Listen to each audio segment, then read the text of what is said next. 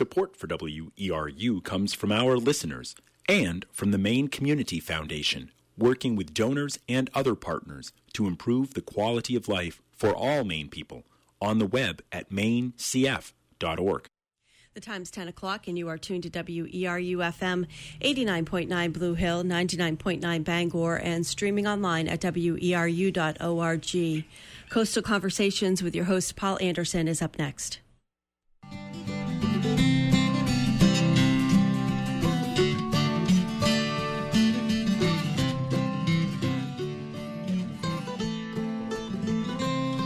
Good morning, and welcome to Coastal Conversations.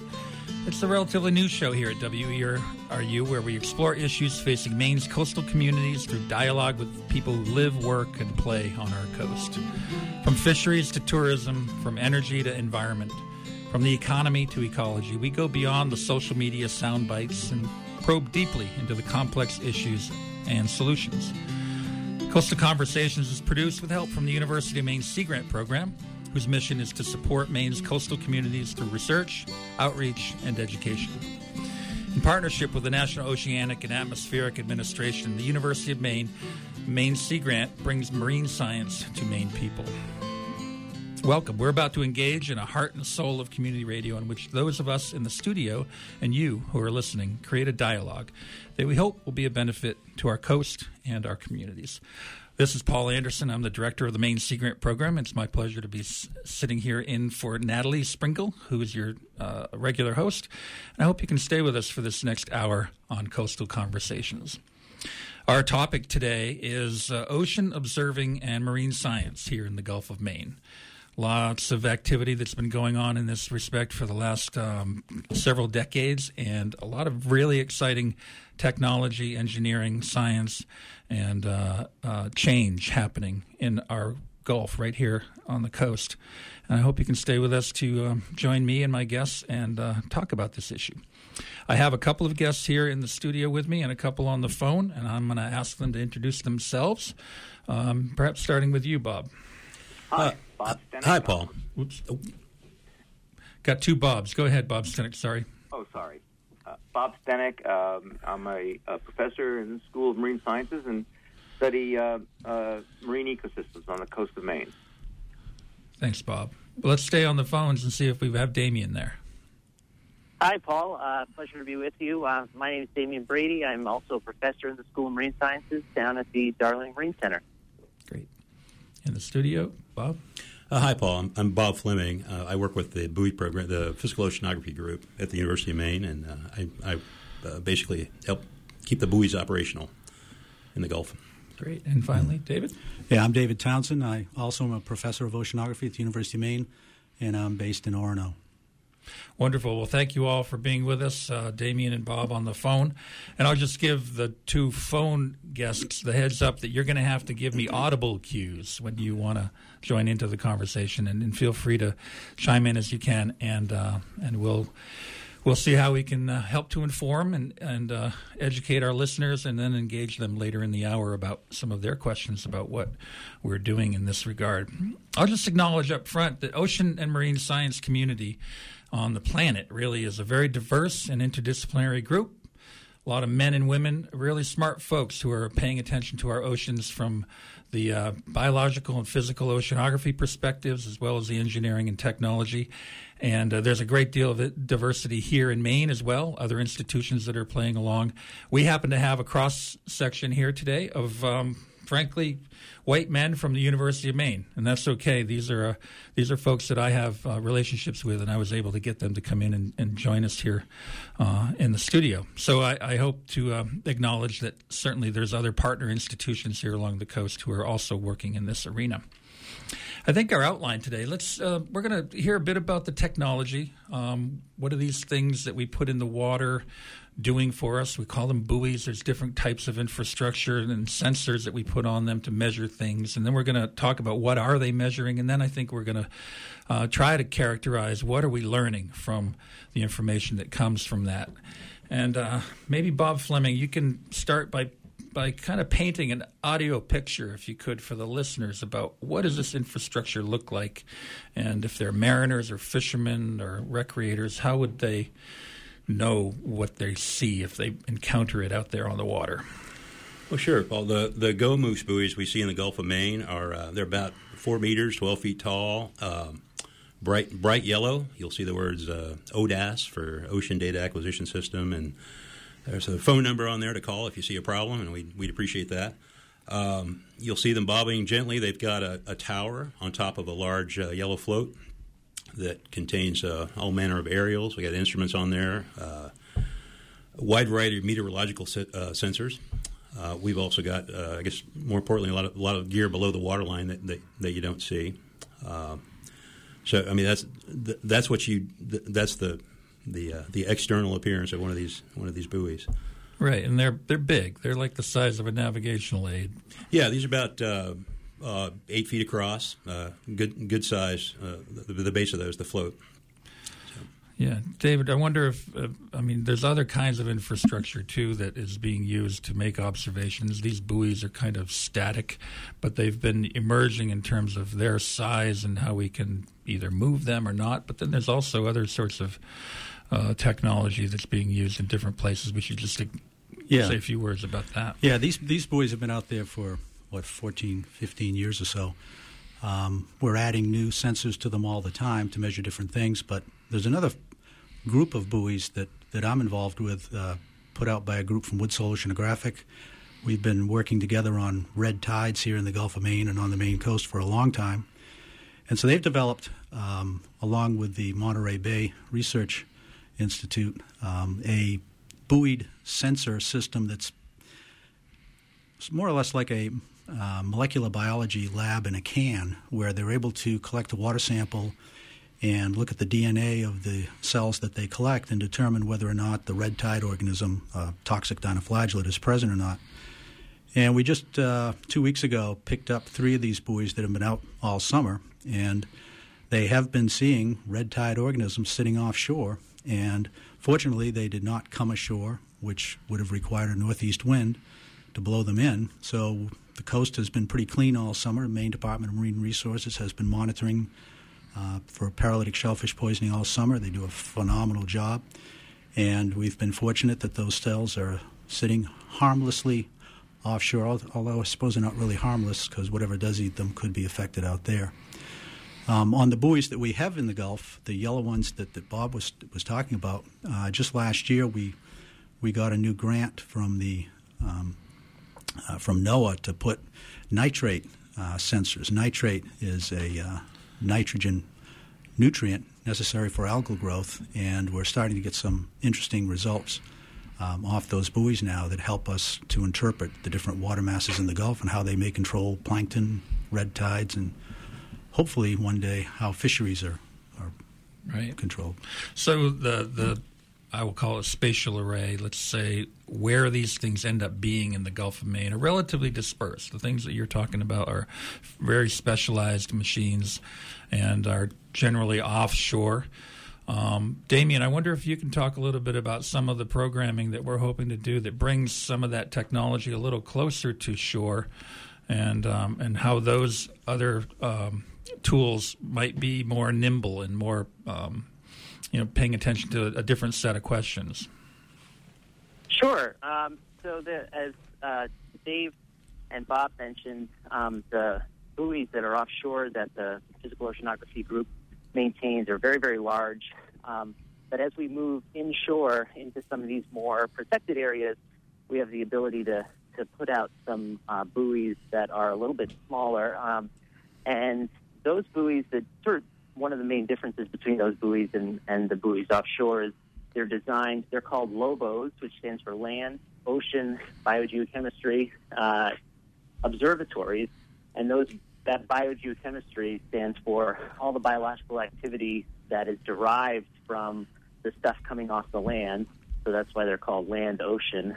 So all the nitrogen and particulates, so the little stuff coming off the watershed that gets into the water, and then how that influences the productivity of our water. So in this case, this is for a project that deals with aquaculture. So what is it that oysters eat in our nearshore environment, for instance? And we use these observatories to figure out the amount of food that's in the water for oysters. So they're a little bit different than the offshore buoys in that they're sort of designed to measure particle type stuff. Great. I wonder, before we get into some of what the data is telling us, let's elaborate a little bit more on what some of these sensors are, what we are measuring in the water column from both, in the past, as I understood it, it was a lot of the physical oceanography that we could measure and the atmospheric interface with the ocean and how currents are moving and so forth. But we've moved into other kinds of sensors and optics and other sorts of things. So I don't know, Bob, if you want to describe what might be typically on one of these formerly GOMOOS buoys, and Dave could follow up with a bit more about the red tide system. Sure, Paul. On the GOMOOS buoys, above the waterline, you see a complement of meteorological instruments. We have a pair of wind sensors that are redundant. We've had a lot of emphasis on trying to keep these buoys operational with as few gaps as possible in the record, and also a lot of emphasis on getting that data back in real time. So we have a pair of wind sensors. We have an atmospheric pressure sensor up there. We've got a visibility sensor, which gives us a pretty good indication of fog. We measure visibility out to 3 kilometers, so you can see in real time what the conditions are at one of the sites. We also have in the well, we've got a wave sensor that gives us. We've actually got a couple of different wave sensors that give us both directional. The direction waves are coming from, the wave height, and the wave period, to get a good idea of sea state out there at any time. And of course, we have a temperature sensor up on the top on the well as well. Just below the buoy, we have a string of conductivity and temperature sensors that give us an idea of the salinity of the water and very precise temperature readings. Those actually, we have those those are attached to the wire, and we actually use the mooring wire. We use a half-inch mooring wire as our primary cable. Those actually communicate through the mooring wire. It's interesting. They use the seawater as a return path. It's kind of innovative technology. It's called an inductive modem. Very slow communication, but it allows us to actually talk to these instruments in real time from a distance. So if we need to check the status of an instrument, check the calibration, set a clock, or do anything, we can actually do that, which is really given us a lot more reliability and time, and a lot fewer gaps in our data stream. Additionally, we have a Doppler current. We have a couple of current sensors. We have a single point current sensor right below the buoy that tells us the surface current. So it's given us current at 2 meters depth, and it also measures temperature at the same time. So we get another temperature reading there. On most of the buoys, we have these other. Our CT sensors are at. We have them at 1 meter, at 20 meters, and at 50 meter depths. And in some of the buoys in deeper water, that we have additional buoys down to 250 meters depth. Below the buoy, we have a Doppler profiler that gives us currents running all the way down through the water column. So we'll get generally a 2 meter. We'll get currents every 2 meters or so below 4 meters depth. We'll get actual real time currents. We get this back hourly. All this data comes back hourly. Some of our surface data comes back a little faster. Additionally, we have some other sensors that we've added to the buoys. Over the years, we've had optical sensors that measure sunlight coming down, impinging on the buoy from above, and ocean color below, which gives us some biological. Some of the information is of interest to biologists. We also have the USGS has added some transmissometers that measure the suspended particles in the water down deep. So they're looking at the flows of sediment along the bottom of the ocean bottom.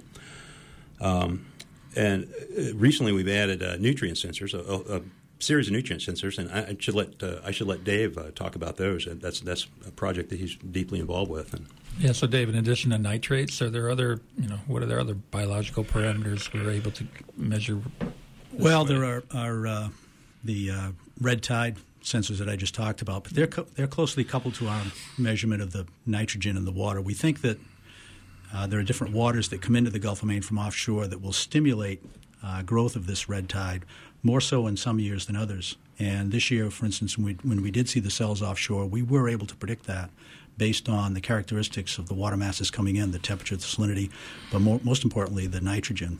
And that's only been made possible this year. And hopefully into the future, we have a cruise going out. I think it's September 13, right? Yep. And we're going to be turning some buoys around and adding 9 more of these nitrogen sensors. We also have fluorometers, which measure chlorophyll fluorescence, which is a measure of the biomass of the plankton in the water, the phytoplankton, the photosynthetic algae. And hopefully we're going to get some more information on that this coming year. Great.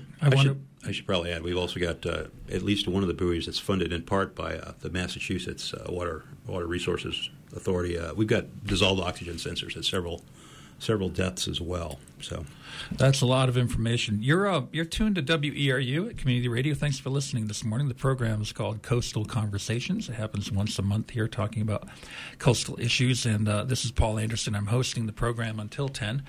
I have 4 esteemed scientists from the University of Maine joining me, a couple here in the studio and 2 on the phone.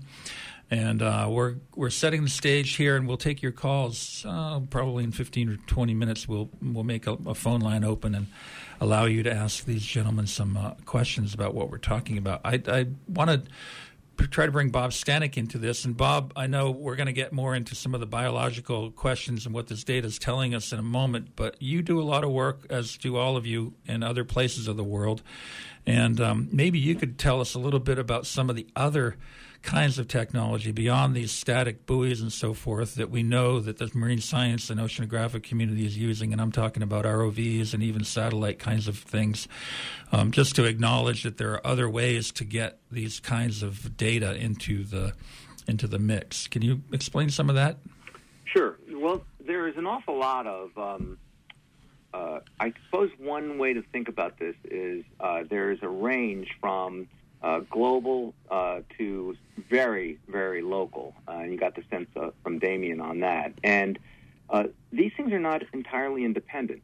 Right now we see water pooling up in the Pacific via satellite images that suggest that we're into a relatively large El Nino. And by no means are El Nino impacts constrained just to the Pacific. As a matter of fact, this one is very similar to the one that we had in 1997 and 1998. For those of us who study coral reefs, something close to 60% of the world's coral reefs suffered a bleaching event, which is due to unusually warm temperature, which was a result of that El Nino. Many people in Maine are concerned about that because that also, 1998, was the year of the big ice storm. And you know, are those things related? We don't know for sure, but so obviously there are global things going on that affect ecosystems everywhere. And so we are looking at a very specific set of patterns here on the coast of Maine, and as you indicated, we use a variety of techniques. Many people have been using simple scuba diving to get down to, you know, roughly the upper 60 feet of the seafloor. But we also have remotely operated vehicles and submarines that will take us right to virtually any place in the Gulf of Maine. And from this, we start seeing very interesting patterns. We were doing some work relatively recently looking at whether it be impacts to some of the proposed wind energy projects. And as a part of that project, we were noticing some really remarkable features like Acadian redfish, which is a species that it could be used for restaurant food, but it was often used for bait. We're extremely habitat specific. We're only found over rock substrates and not over any sediment substrates. We are seeing the distribution of lobsters. We were seeing halibut and also scallop populations that are changing along the coast of Maine. So we actually can get very good information, and of course it's real time, using these tools that really span from global to very specific local. Great. Thank you. Thanks, Bob. So this is a lot of information, and we're hearing from both biological, marine science perspectives on what critters are in the water, but the really neat thing that I find about blending different types of oceanographic studies across biological and chemical and physical spectrums is the interrelationship of all of these factors and how they drive life on the planet and tell us what's going on around us in terms of our community's health and the resilience of these systems. I wonder if we should shift to a few examples of what it's telling us, Dave. What are the trends telling us? And talk a bit about long-term signals that we have the GOMOS for 15 years, but there's other atmospheric data for decades. And then what's the difference between a long-term trend and what we're observing today, and how do we know the difference of what that matters? Well, our colleague up in Orono, Andy Thomas, has been monitoring satellite sea surface temperatures in the Gulf of Maine. And that record, I believe, goes back some 30 years. And there is a long-term trend where the Gulf of Maine, like the rest of the world ocean, is getting warmer as a result of global warming. So we're looking at that more closely with these subsurface buoys. And we've just finished a study that came out a few months ago that showed that some of this warming, these episodes of warmer and cooler water, are controlled more by waters that come in from offshore along the bottom. And we seem to be in a phase in the recent decades where we're seeing more of this, which I and some of my colleagues believe is related to meltwaters in the Arctic that are increasing the coastal flow down Labrador, across the Nova Scotia Shelf and coming into the Gulf of Maine, both along the bottom and at the surface. And so those are very important to temperature fluctuations we're seeing, and we're partly responsible for the extreme warming we saw in 2012. There were other factors as well, of course. But it's interesting that it isn't just the temperature of the water that these different flows affect. It's the nutrients that they bring in. And we seem to be witnessing these good, well, there's never a good year for red tide, I guess, but these years in which red tide organisms bloom extensively offshore in response to the nature of the nutrient loads in these waters. And then there are other years. 2010, for example, is a year we were doing surveys with our group at Woods Hole. We didn't see any red tide out there at all until very late in the year when the water masses changed again and we saw the nutrients coming in. So that's the value of the nutrient sensors on these buoys. But also the temperature and salinity is useful for monitoring how these temperature fluctuations we're seeing in the Gulf may be controlled by more offshore kinds of things. And, of course, we're all watching the shrimp fishery, hoping it comes back. There's some concern that as waters get warmer on the bottom, they're going to leave or be gone, and so very important. Yeah, I'd add, in addition to the long-term signals, even in the short term, we see how these we see how the physical oceanography and the biology is really coupled. For example, there are a couple of our buoys. We've got the buoy off Mount Desert Island and the buoy just off Monhegan. We can compare those. We actually use those as something of an early warning indicator for seasonal risk of these harmful algal blooms or red tides. And trying to we have this coupled current system, and we can actually compare the current measurements, and the winds play a big role too. But if a given season, if we have a tightly coupled current, in other words, the currents flow from down east on down continuously, and we see strong currents at buoy E, we'll tend to have a higher risk of moving this these harmful algal blooms inshore in the southern and western parts of the Gulf of Maine. And so a lot of this is tied together, and we use them on we use these tools as both long term and short term indicators. So great. I know, Bob Stenek, you're only with us for a few more minutes here, and I want to give you a chance to talk a bit about some of the stuff that you've done a lot of research around, biota and ecosystem change and the relationship to what we're both measuring in this setting with water column and other kinds of OBS, but also, if you want to take a few minutes and talk about some of the relationships of different organisms and how this affects ecosystems and what you've been observing. Yeah, it's a really interesting story, and it fits in very well with what we just heard. As you know, the temperature of the water has generally been trending upward for quite a long time now, and one of the advantages is that this has improved the conditions for lobsters. There's sort of a temperature sweet spot that has moved along the coast of Maine as these waters warm.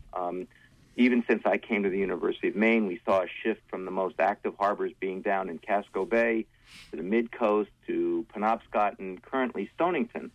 Now, of course, the long-term trend, one has to be concerned whether there's going to be a time when lobsters will not maintain the abundance they have now. But talking about real-time changes, a lot of people look at the ocean and they think it's something that simply just doesn't change very much, and Dave alluded to the fact that 2012 was an unusually warm year. It really was. And one of the things that happened was apparently the bottom water was particularly warm. And lobsters, they're shedding. They molt and grow but based on water temperature. And when the water temperature was unusually warm in April of 2012, many lobsters suddenly shed into a harvestable size. Lobstermen started realizing this. There was an incredible scramble to harvest lobsters, and there was a big glut of lobsters at a time when actually the domestic market was poor. Distribution had to go up to Canada, and the Canadian distributors didn't really want to be flooded by cheap Maine lobsters. It became an international issue, and it's all based on a temperature anomaly that we simply didn't see coming. And this is one of the reasons why getting a sense of general trends, but also specific ones, really matter. And another factor that happened the same year, we've had green crabs. They're a non-native species, came from Europe. They arrived into the Gulf of Maine in the 1800s, but they've been temperature constrained because typically the water temperatures in Maine are really cooler than they thrive in. And in 2012, they were able to reproduce much earlier in the summer. Their offspring were relatively large. They overwintered. We had a warm winter that year. Green crabs exploded, and suddenly the soft-shell clams, the steamers, started getting eaten by the green crabs in record numbers. As a matter of fact, our edible blue mussel in the intertidal zone virtually disappeared statewide. And all of this was due to an oceanographic heat wave, again, one we didn't see coming, but the consequences of it were pretty huge for a lot of people who make a living and like eating seafood along the coast of Maine. It's amazing how it all gets tied together. That's why I love marine science. Thanks, Bob. I really appreciate that. And thank you for joining us. If I'm not mistaken, it's your birthday. I wish you a happy birthday. And enjoy your weekend. I think we'll let you go on that line, and we'll open up a line. Thank you. So we'll see you around campus. Yep. Bye-bye. So listeners, you're listening to Coastal Conversations here on WERU. We do this about once a month. This slot every Friday is filled with some exciting and tantalizing locally produced talk program. This one that happens once a month takes a look at the issues that are facing us here along our coast. And today we're very much in a wet spell. We're talking about the water itself, what's in the water and what's going on with change. How do we measure that? And what are some of the tools and technologies that we're using to keep track of that as we as our ecosystem fluctuates. You can call us and join the conversation if you'd like. We'll be here until 10 o'clock. The phone number to get to us is 1-866-625-9378. That's 866-625-9378. Dr. Bob Stanek just left us. He was here for the first half hour. Dr. Damien Brady is on the phone with us. I think he's in New York somewhere. Thanks for joining us, Damien. In the studio, I have Dr. David Townsend from the School of Marine Sciences and Dr. Bob Fleming from up at the Orono campus. All marine scientists working in this arena in different ways and helping us to understand what's going on in our coastal ecosystems. Damien, I wonder, as Dave was talking about some of the flux that's going on, water is coming in from the offshore and the Labrador currents and the Arctic melt. That story is fascinating. You've brought an interesting complement to the University of Maine as you arrived with your history and work in estuary systems. And okay, before I ask you this question, though, Damien, we have a call coming in. I think it's Catherine from Appleton. Yes, good morning. Good morning, Catherine. I was privileged yesterday to hear a spouting whale right off the Duck Trap Northport area, about 30 feet out. Might that have been a minke or a finback? Any cetacean expertise in the group? I would guess minke only because when I was out there a couple of weeks ago, we saw quite a few minke whales. Nice. I'm not sure when the fins arrive, but I know they're very, very common here, as you know. Yes, I do. And the other thing I wanted to ask was, since our planet has one big ocean, and they're all connected, with the disaster that's going on in the Pacific Ocean, which I'm sure you are keenly aware of, from the melted, Fukushima, exactly.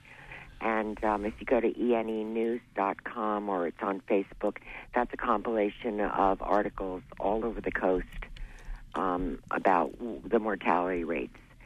I would like to know how, if you are sensing anything, if you're even getting grant money to do it, because apparently it's pretty quiet out there about this in our mainstream news.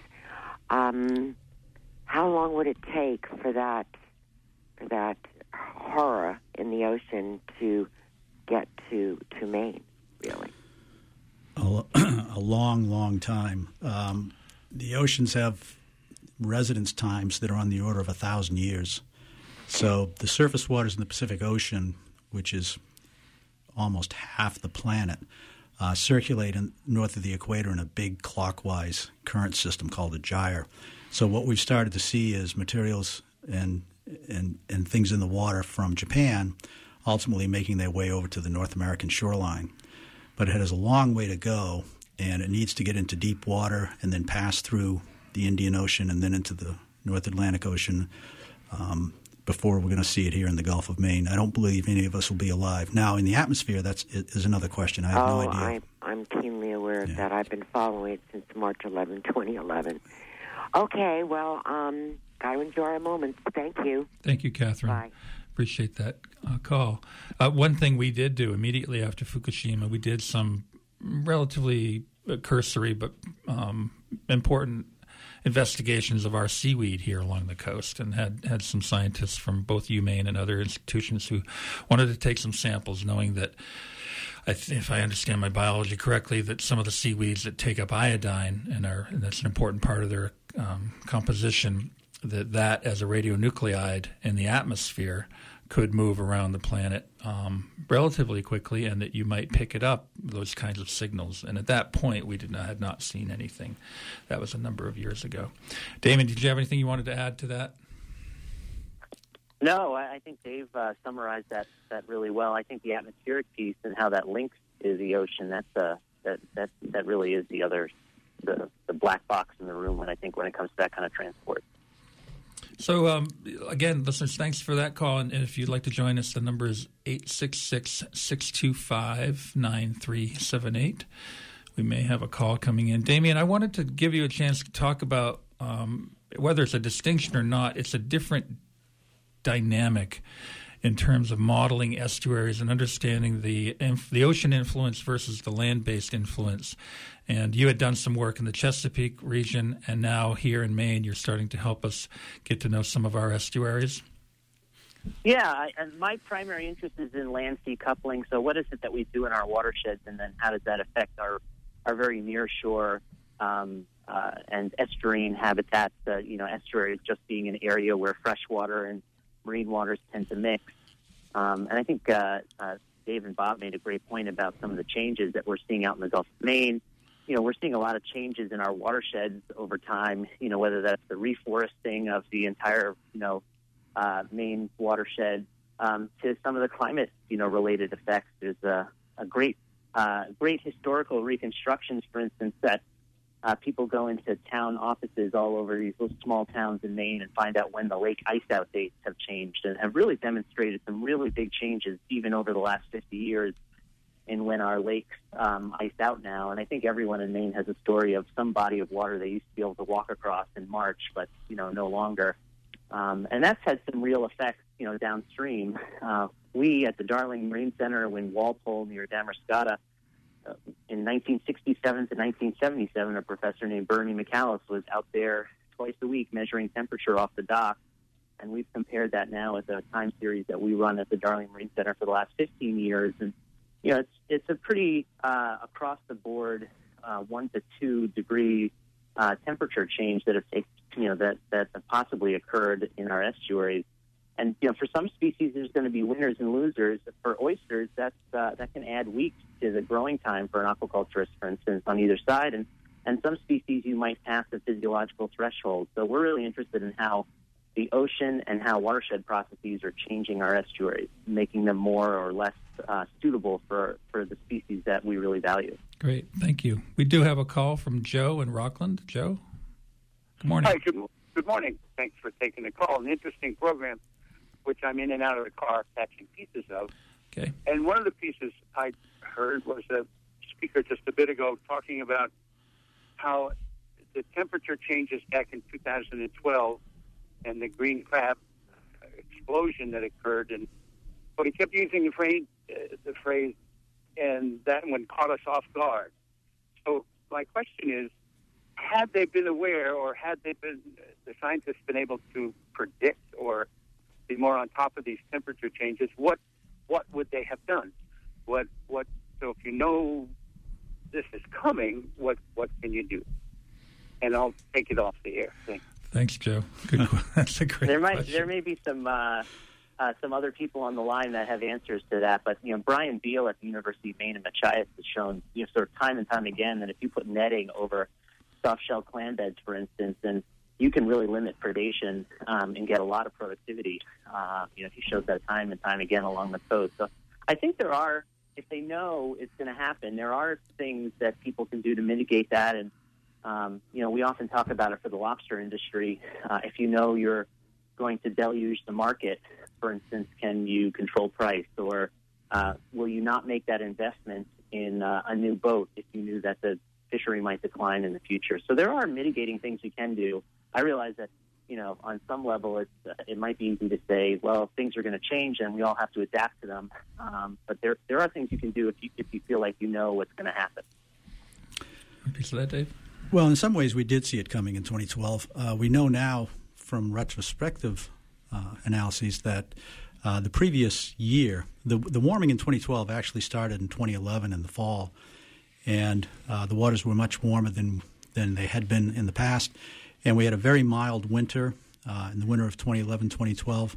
And so the stage was set for very warm water anyway. But if we had looked very closely at the buoys offshore, we would have seen that it was a period of the last few years prior to that of this but warm, salty water coming in from offshore along the bottom, which affected the temperature of the Gulf of Maine. And Henry Bigelow, more than 100 years ago, former first director of Woods Hole Oceanographic Institution and considered the father of modern oceanography, told us that the warming that we see in the springtime in the Gulf of Maine is affected as much by what happens beneath the surface as what happens at the surface with atmospheric heat flux. And so we should have seen it coming and made predictions. But another thing happened in the spring of 2012 that we can't really predict very well now, and that's this influx of this very cold, ironically, surface layer that came in from Nova Scotia. But it's also very fresh. And in this particular year, it resided right at the surface in the top 20 meters and didn't extend down to 50 meters as we'd seen in the past. So that allowed the water to simply float there, and then the warm atmospheric input of heat tended to make those surface waters warmer. And it's those surface waters offshore that mix to the bottom inshore that affect the bottom environment of lobsters and crabs and so forth that we're talking about. So we did see it coming. We just didn't put the pieces together to see what the impacts would be.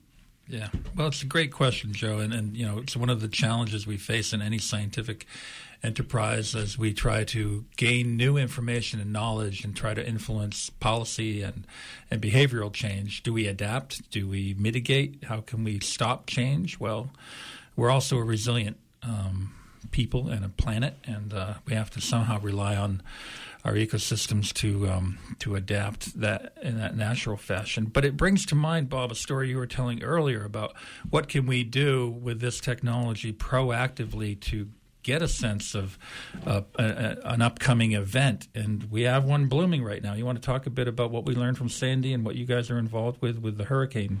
Yeah, sure, Paul. Like I mentioned this morning, we were anxiously checking the progress of Tropical Storm Erica down just crossing over the Virgin Islands right now, or a little earlier this morning.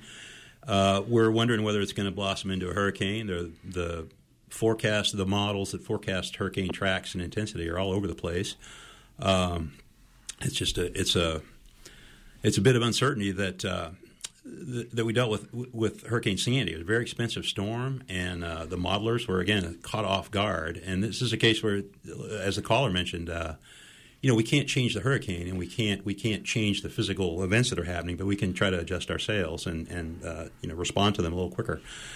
So after Sandy, there's a program that actually Congress gave us a little prodding too, and there's a research group that was put together with the University of Maine and Woods Hole and Rutgers University down in New Jersey and the University of Maryland, because a fair bit of damage was suffered in the coastal areas here. And predominantly we're looking at coastal inundation and seeing if we can improve the prediction of storm intensities.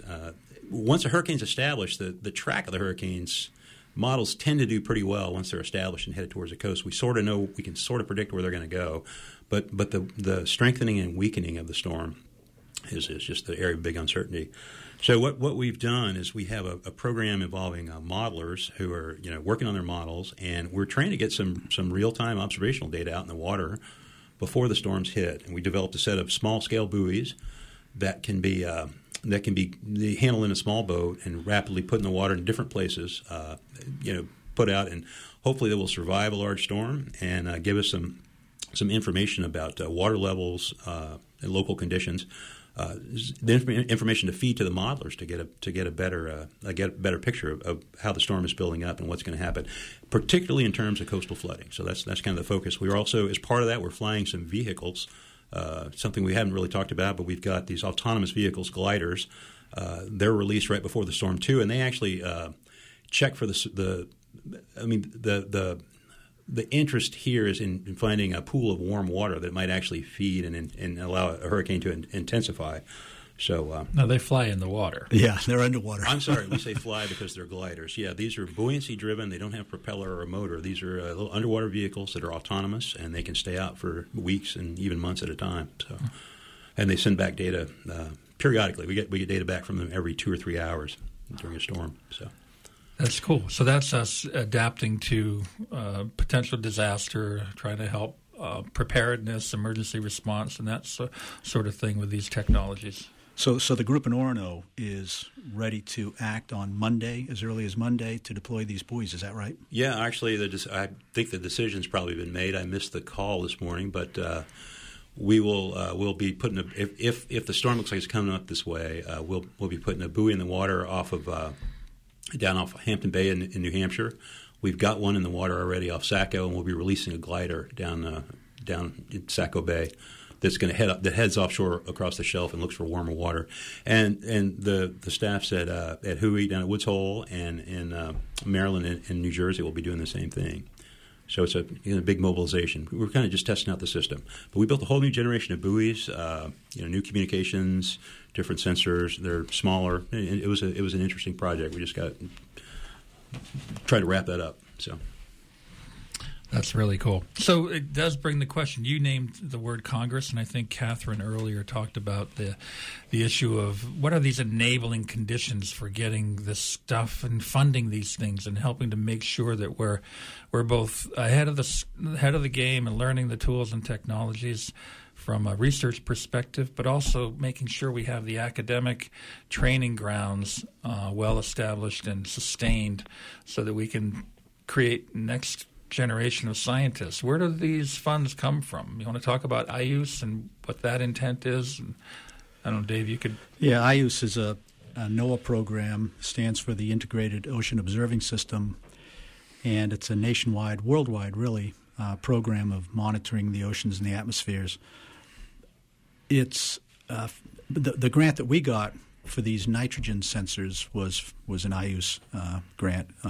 These are very expensive. Each one with its battery pack and communication system is on the order of $30,000. And we're putting 9 or 11, Bob? We're putting out in September, something like that. I can't remember now, that are ready to go. And it's very, very expensive. And we're not sure if we will be able to get more money to continue the operation beyond the 3-year duration of this grant. Federal funds are hard to get. And we'll just see if we come up with results that are interesting enough to stimulate interest in NOAA. Yeah, I'd say the trend over the years, as the caller mentioned, and as we've seen, is decreasing budgets. And I mean, for us, the innovative thing about the buoy array when we put it in was that it was getting this real time data back. That was innovative at the time, and also the reliability that we had. We were able to ensure that by having we had a complete set of buoys. If we had a problem with a buoy, it was damaged, or we lost a suite of instruments, we could usually respond within a week or two, get out and bring a fully functional buoy out and simply pick the old one up, bring it back, repair it, and put the new one in place. And as cuts have gone, and we also did a complete turnaround on our buoys every 6 months, and that kept a very high level of operational readiness. So we had these very continuous, robust time series of this information coming back in real time.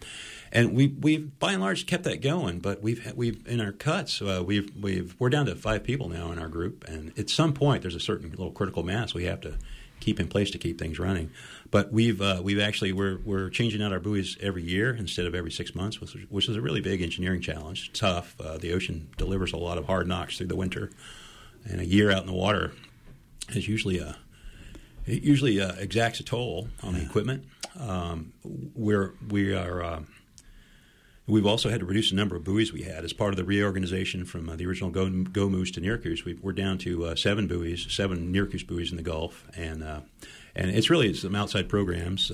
We maintain an array of buoys down in the Caribbean. That's a separate source of funding from outside the Gulf of Maine. We have sold buoys for different organizations, a research group down in Mexico. In addition to some other smaller buoy projects, so we're trying to keep going that way.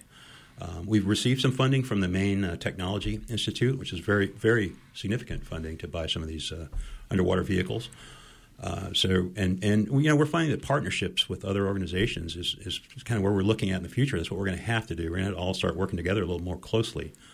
And in our case, in the Physical Oceanography Group, we really need to bring some more students on board. I think that's one of our goals is to get some students involved, have some graduate students doing some research, and sort of move out from there. Great. Damien, I wonder if you can just chime in a little bit about what the new CNET project at UMaine can help to enable in terms of some of the nearshore interests that you have with infrastructure. Yeah, so all the buoys that we're deploying obviously have different objectives, and the objectives of Bob's program are very different than the objectives of the CNET program. And CNET stands for Sustainable Ecological Aquaculture. And so the idea here is, can we do siting in a way that makes aquaculture more sustainable along the coast of Maine? And that can be sea vegetable aquaculture, oysters, mussels, salmon, everything that we're growing along the coast.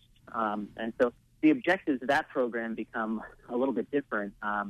And for the most part, our interest is, can we put these in areas that have the most amount of economic development gain for aquaculturists, the least amount of impact for anyone who lives within the community. And it's a really integrated program. So those buoys and that information that we get about estuarine productivity feeds to aquaculturists, but it also feeds to social scientists who will take that information and some of the site selection decisions that go along with them and determine what are the best courses of action, not just for an aquaculturist, but for the community that the aquaculturist lives in and works in. Great, thank you. So I want to acknowledge for the listeners that we're throwing a lot of jargon around here, and we live in a world of acronyms, and apologies for that. I will remind you that after the program, this program will be available by podcast on the WERU website. And if you go to the Coastal Conversations link, you'll end up at the Maine Sea Grant site where there are links to our guests' pages, their web pages, and on the internet you can access images of what we're talking about, these buoys and the infrastructure. But more importantly, you can also access some of the data, and some of it that's coming off these buoys in real time. Many of our mariners and stakeholders along the coast who have gotten to know these programs will flip on the Nearcus website in the morning and check out what's going on before they decide to go fish or to go sailing. And so there's real quality and important, timely information available through the internet for the programs we're talking about today. For example, NERACOOS is an acronym, and I'll just explain that it's the northeast region of the Coastal Ocean Observing System. So that's what NERACOOS means. The Coastal Ocean Observing System, enabled by NOAA funding and probably other funding, is a piece of the IUS that David mentioned a moment ago. And there are regional associations all around the nation for trying to coordinate the many different interests in this kind of technology. And our NERACOOS leadership is based right now at the University of New Hampshire, I think. And is that where they are? Well, they're in Portsmouth, New Hampshire, but they're not affiliated with the university. Okay, thanks for that clarification. But very much the NERACOOS is a portal for a lot of this kind of information. Yeah. And so I would urge listeners and those of you who are working, recreating, and living here on the coast who want to see some of this information to go out and find that on the internet.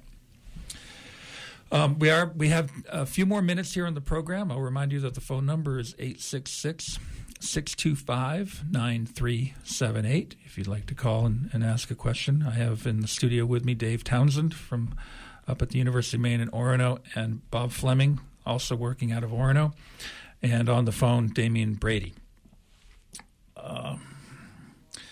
I wondered, in a general sense, if we talk about the science and the way that this fits into the overall science that a university and other institutions conduct, for me, it's linking observations, what we see around us, and then measuring that somehow, and then being able to understand it. So you have to analyze that, and then being able to respond to it, and so forth.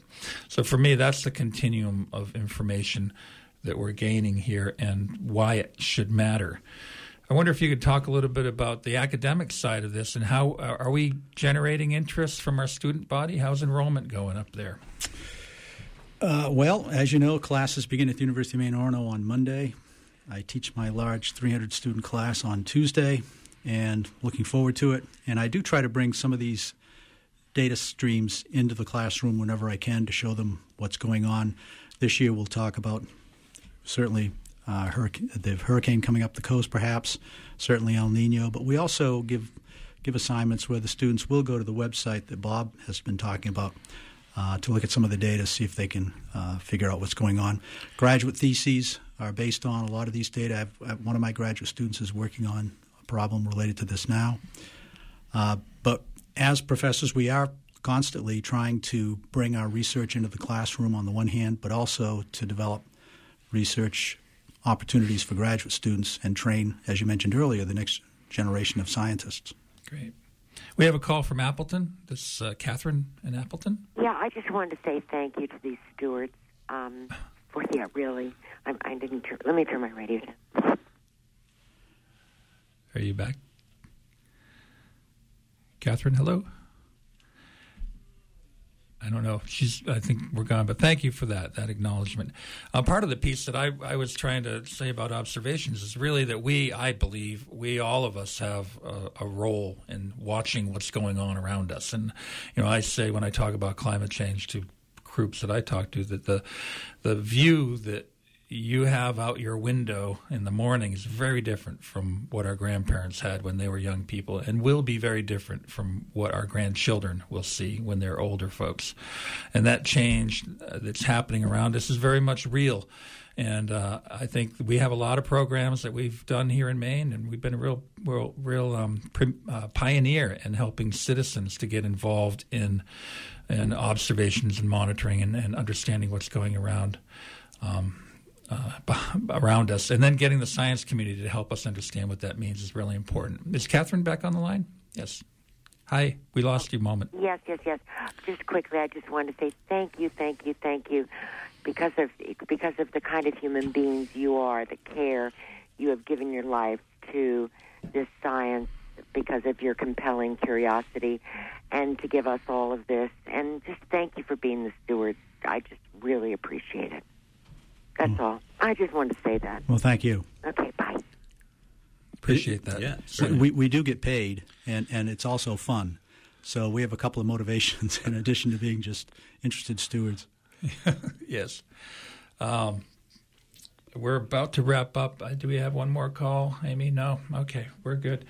Well, you've been listening to Coastal Conversations this morning. I want to thank you for joining us here at WERU. Thank you for supporting and listening to community radio. Coastal Conversations airs every month, and one of us from the Sea Grant team will be your host. And I want to thank Dave Townsend, Bob Fleming, Bob Stenick, and Damian Brady for joining me this morning. Thanks also to those of you who listened and called with your questions. Coastal Conversations is produced with support from the Maine Sea Grant Program at the University of Maine. We bring marine science to Maine people. You can join us from 10 to 11 a.m. on the fourth Friday of each month. And on the second Friday of each month, you can still catch Talk of the Towns and the long-standing WERU Public Affairs program that helped to inspire this Coastal Conversations program. The show's theme music is called A Following Sea, and that was composed and performed by me. Thanks to Amy Brown for engineering our program, and stay tuned for On the Wing with Joel Raymond. This is Paul Anderson from Maine Sea Grant, host of Coastal Conversations, wishing you a good morning.